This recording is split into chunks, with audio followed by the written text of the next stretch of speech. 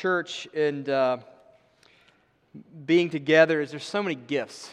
Even looking out, there's just a lot of gifted, talented people in various fields, and we get to come together and ask God, can we use our creativity, our resources, not just financial, but our abilities, our talents to do something for the kingdom of God. And that's what the church does. We get to think and dream in those ways, and I pray that we would do that well together. We're going to look here at John chapter 4. We're going to finish the chapter here in a second. I want to speak to the kids for a second. We have some little packets back there with some colored pencils and a sheet. On that sheet, it says something about the sermon, title, passage, and it says what you learned from the message today. I would love to see some of those after the service. Would there be some kids out there? And you can be an adult kid too if you feel like that's helpful. I would love to see you write what you learned today from this sermon so that I can make sure I'm communicating well to you. So if you would mind doing that, that would be really helpful for me. John is like a word from your father, or I don't know, maybe it was your mom in your house, or grandfather, or grandparents.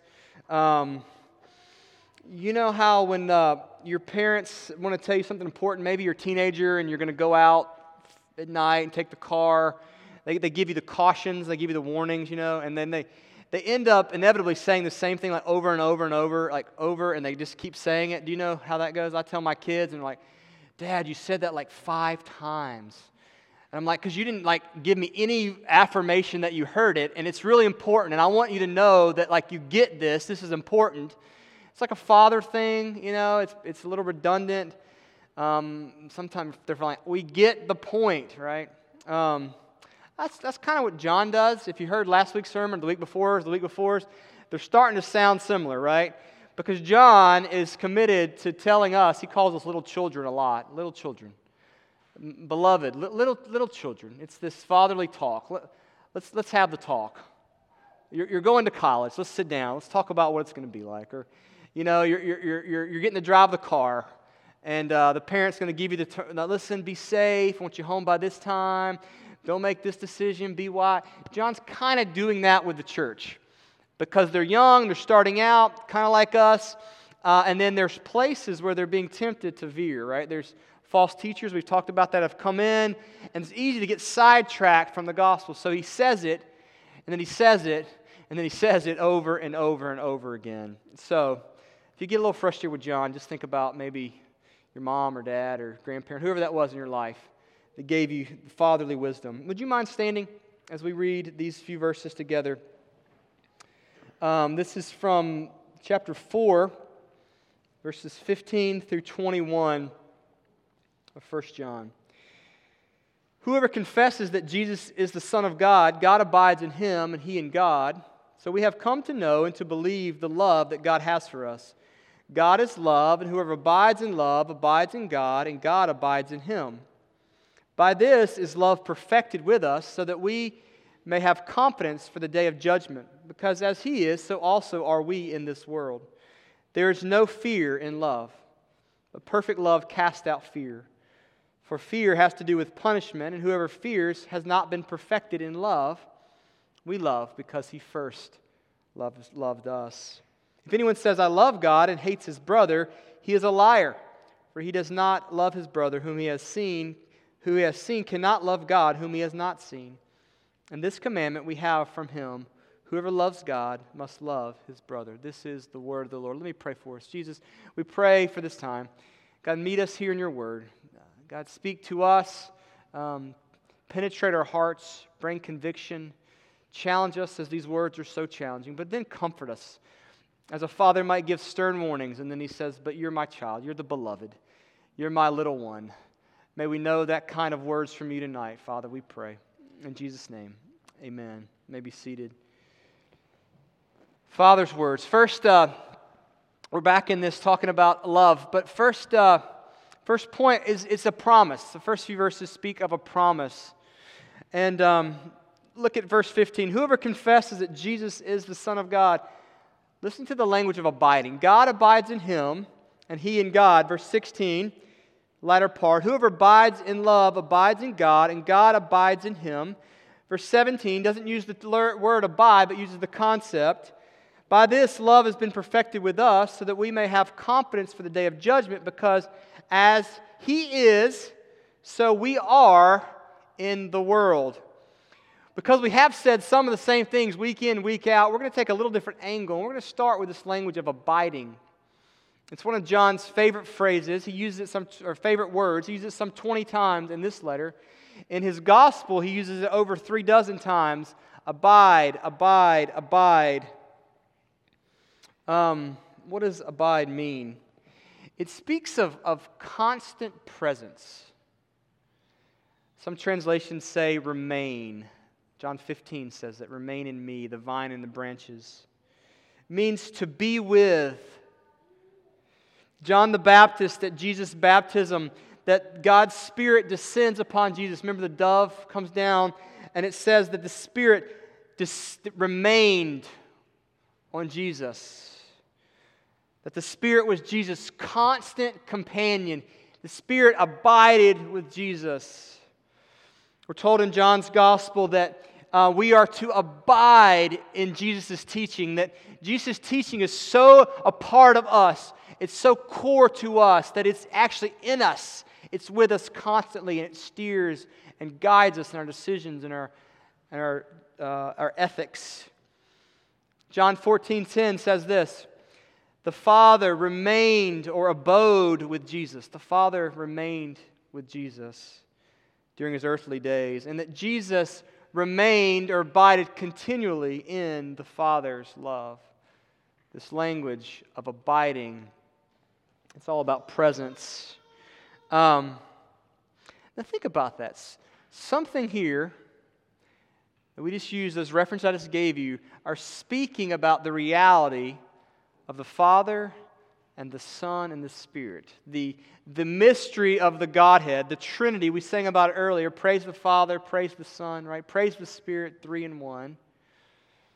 Something talking about, a language that John uses over and over to talk about the deepest, profoundest realities. Here he turns and talks about you and I. Talks about us. It's an enormous claim. It's being extended from God. The Trinity is being broadened to in some way include us as we are brought in to the triune relationship. It's an enormous claim. The claim is that Christ is in us. God abides in Him. But also we are in Christ, that we are in God, the language of hidden with Christ. Theologians talk about the phrase, we are in union with Christ. You familiar with that phrase? Union. That's what he's talking about. Union with Christ, that we become, the two of us become inseparable. Pastor and author Rankin Wilbourn says this. He's speaking not of John, but of Paul. Paul uses this phrase, uses this language of abiding too, and he speaks of it in terms often of being in Christ, of in Christ, of in Christ. And this is what Rankin says. He says, Paul actually invents new words to describe this reality, talking about abiding. The phrases crucified with, raised with, buried with, seated with, are all a single Greek word that get the prefix with attached. Rankin says these words don't exist before Paul coined them, but here's the point. Something so unique has happened that there were no words for it. A new vocabulary was necessary. When Christ came and then the Spirit descended, as Christ ascended, the Spirit was sent, came into us, something happened that the language did not have a word for. No Greek, no Hebrew, no Aramaic, no any language had a word for this reality we call union with Christ, abiding. So Paul makes up stuff. It's kind of like being crucified with Christ, or being buried with Christ, or being seated with Him. Whatever is true of Him is now true of us. The two become inseparable. Mac, you can get ready for that little video we're going to show in a second. The promise is union with Christ. It's abiding. So much so that what is true of Christ is true of us, and what is true of us is true of Christ. If we could fathom just a little bit of that, our life would be changed. You've probably seen this video. This is a video about Dick and Rick Hoyt. It's a little bit older. They won an ESPY in 2013, the Jimmy V Award. But I can't think of a better picture in our world. There really isn't a picture to capture this reality.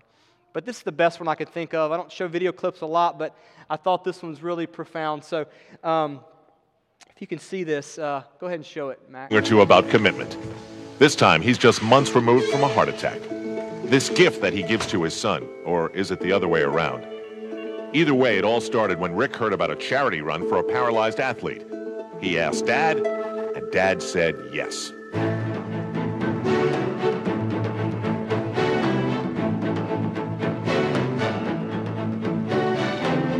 The gun went off, and we went off with all the other runners, and everybody thought that Rick and I would just go to the corner and turn around and come back. Well, we didn't. We finished the whole 5 miles, coming in next to last, but not last. And when we got home that night, Rick wrote on his computer, "Dad, when I'm running, it feels like my disability disappears." So that was a very powerful message to me, that we finally found a sport that Rick could get involved in just like everybody else.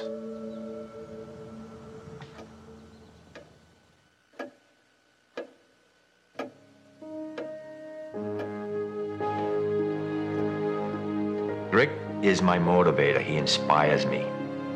To me, he's the one out there competing, and I'm just loaning him my arms and my legs so that he can compete.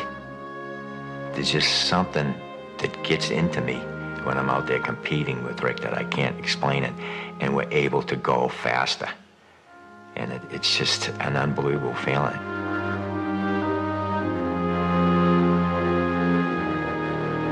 Rick and I love the Ironman triathlon, to be out there competing with the best triathletes in the world, to be accepted to compete along with these triathletes. Just to be out there on that pier with all the other triathletes and then waiting in the water for that cannon to go off, it was just so exciting.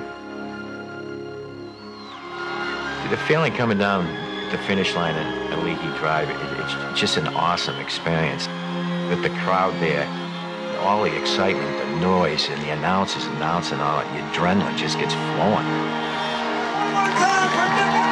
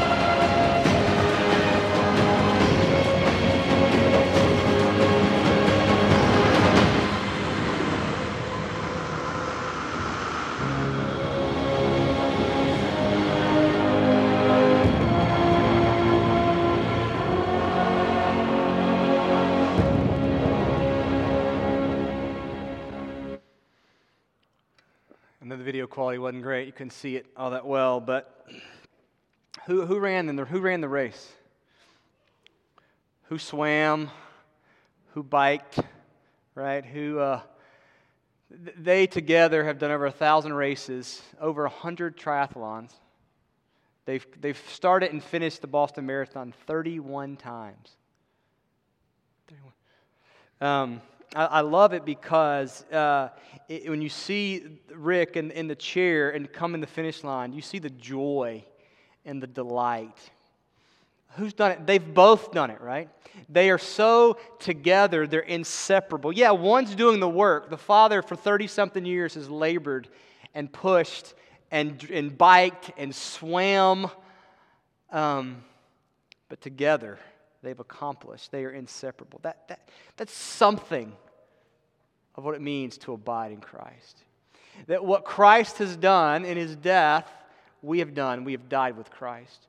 What Christ experienced in His resurrection, He's done the work, and yet somehow we get hidden with Christ so that we get credit for it.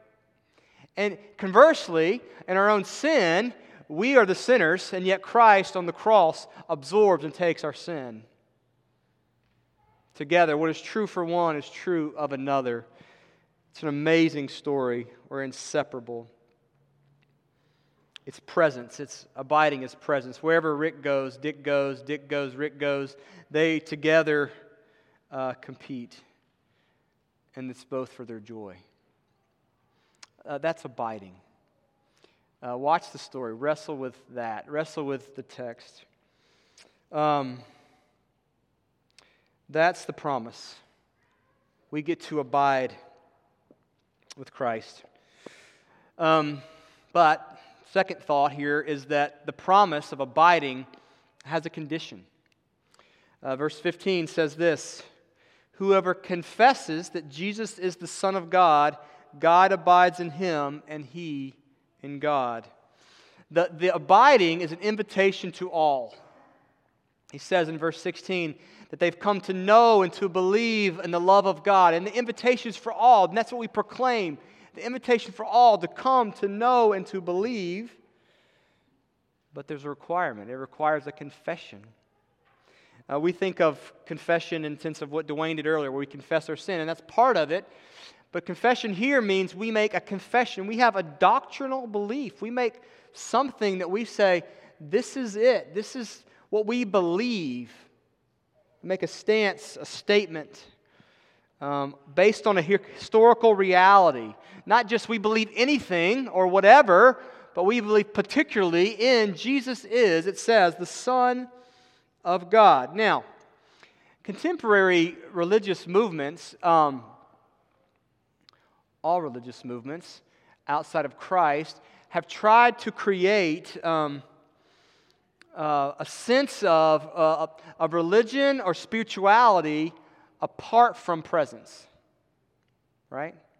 Because we're only ones in Christ that have presence. We have the Spirit in us, which gives power to live in a certain way, and it's based on that confession. And so religious movements have to try to create power without presence. So how does that work? Religions create traditions. They create disciplines and practices. They create experiences. They rally around common interests or affinities. Many churches today will rally around a certain cause, and their church is about that cause. And it may be a good cause, it may not be a good cause, but that's sort of the thing that unites them. I always see the church down by South Alabama, the Unitarian Church. Every sign they put out there's like, nothing, you can't believe in this, can't believe in that. And I've come to find out their unifying principle is that we believe no one can believe in anything, and that's what unites them, right? Every group, affinity, has to have something that we rally around to give some identity, right? And we have rituals. We just sing songs, we have prayers, we have preaching, we have things we do, we have the Lord's Supper, and yet those things are secondary or help us do the one thing, the main thing, and that is that we confess that Jesus is the Son of God. We make an exclusive claim. It's inclusive. Everyone can come, But then it's exclusive, we believe Jesus. All our eggs are in the Jesus basket, right? If you're a poker player, right? You have your chips, and you just say, I'm all in. You just push them to the center, and you're like, here it goes.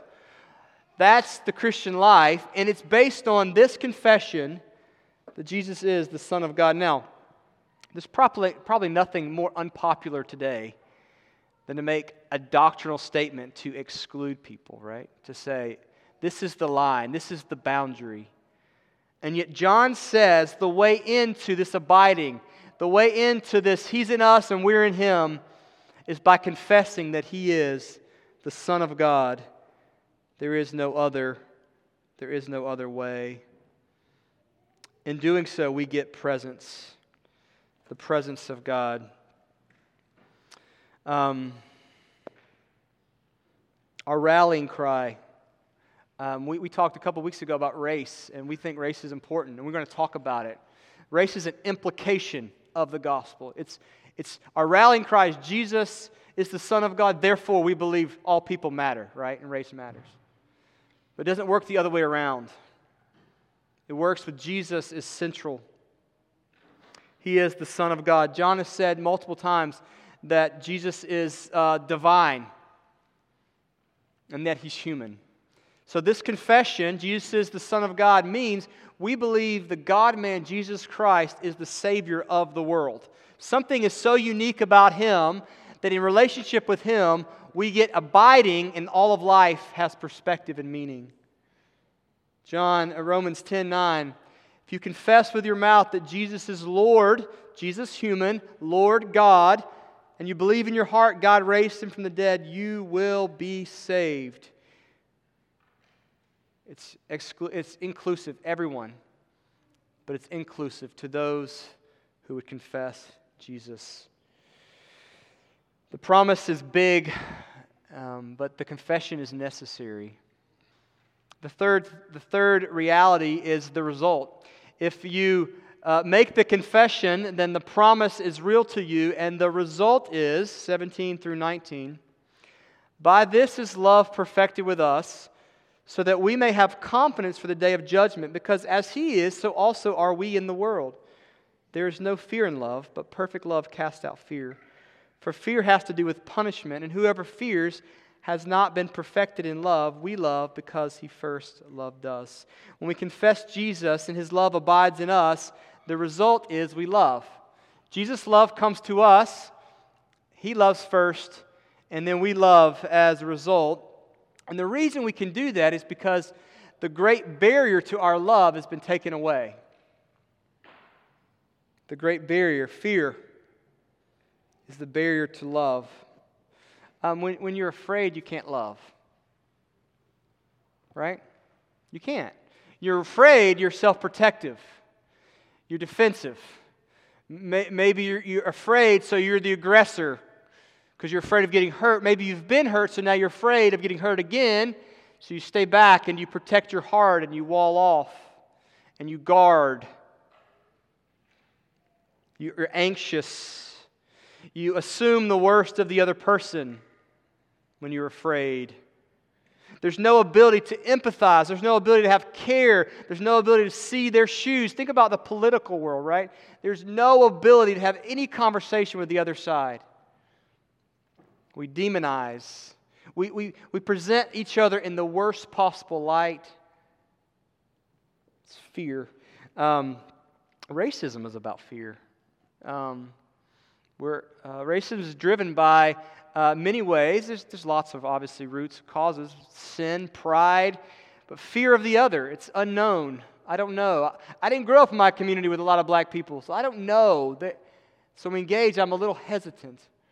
Or I didn't grow up a lot with Hispanics, and so I just look at them a little bit. I'm just not so sure because I don't know that world on the other side of the tracks or neighborhood.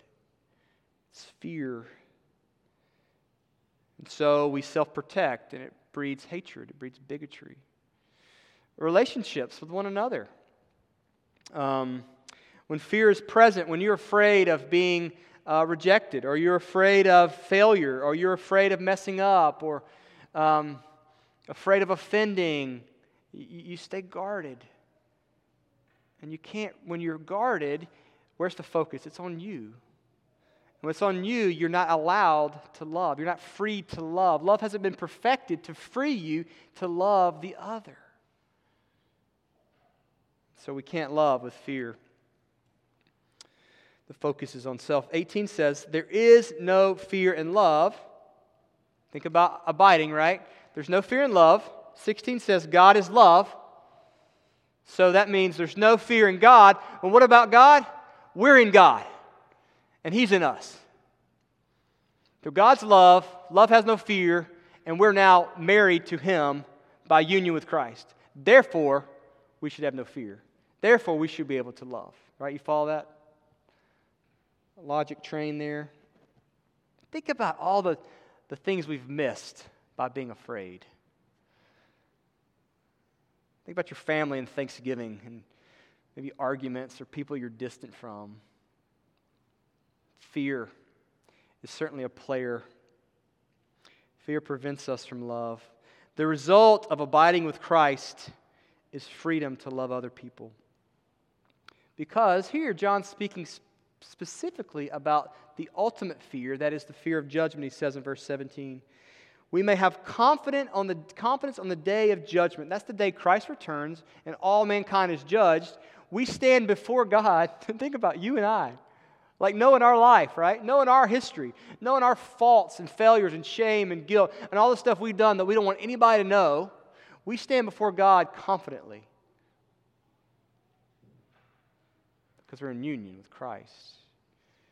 Christ speaks for us. The punishment has been taken.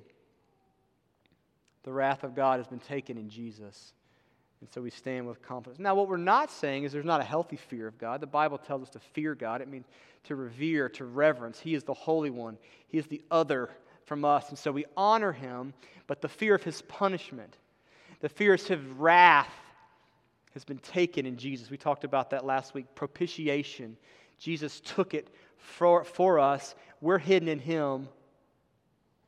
So there's no fear. Can you imagine? Like, think about tomorrow and you students, and what are you afraid of in your test? Are you afraid of your bank account? Are you afraid of COVID? What if we had no fear? And the argument here is from the greater to the lesser. If the greatest fear, that is the punishment and wrath of God, the Holy One, if it's been taken, we got nothing to fear, right? If that's dealt with, how much more this, right? Therefore, we can love. I'm not consumed with me. I'm not in the narcissism cycle and trap, and I can get outside of Ben, and I can see you, and I can love you, and I can have compassion, and I can have empathy, and I can have care. It's freedom. There's freedom. So when you're afraid, application, and you can put your finger on it. Maybe you don't know you're afraid. You're not in a position to love. Spouses, that's a good conversation. When you're agitated and angry, often fear is at the root. What am I worried about? Why am I so defensive? What am I protecting?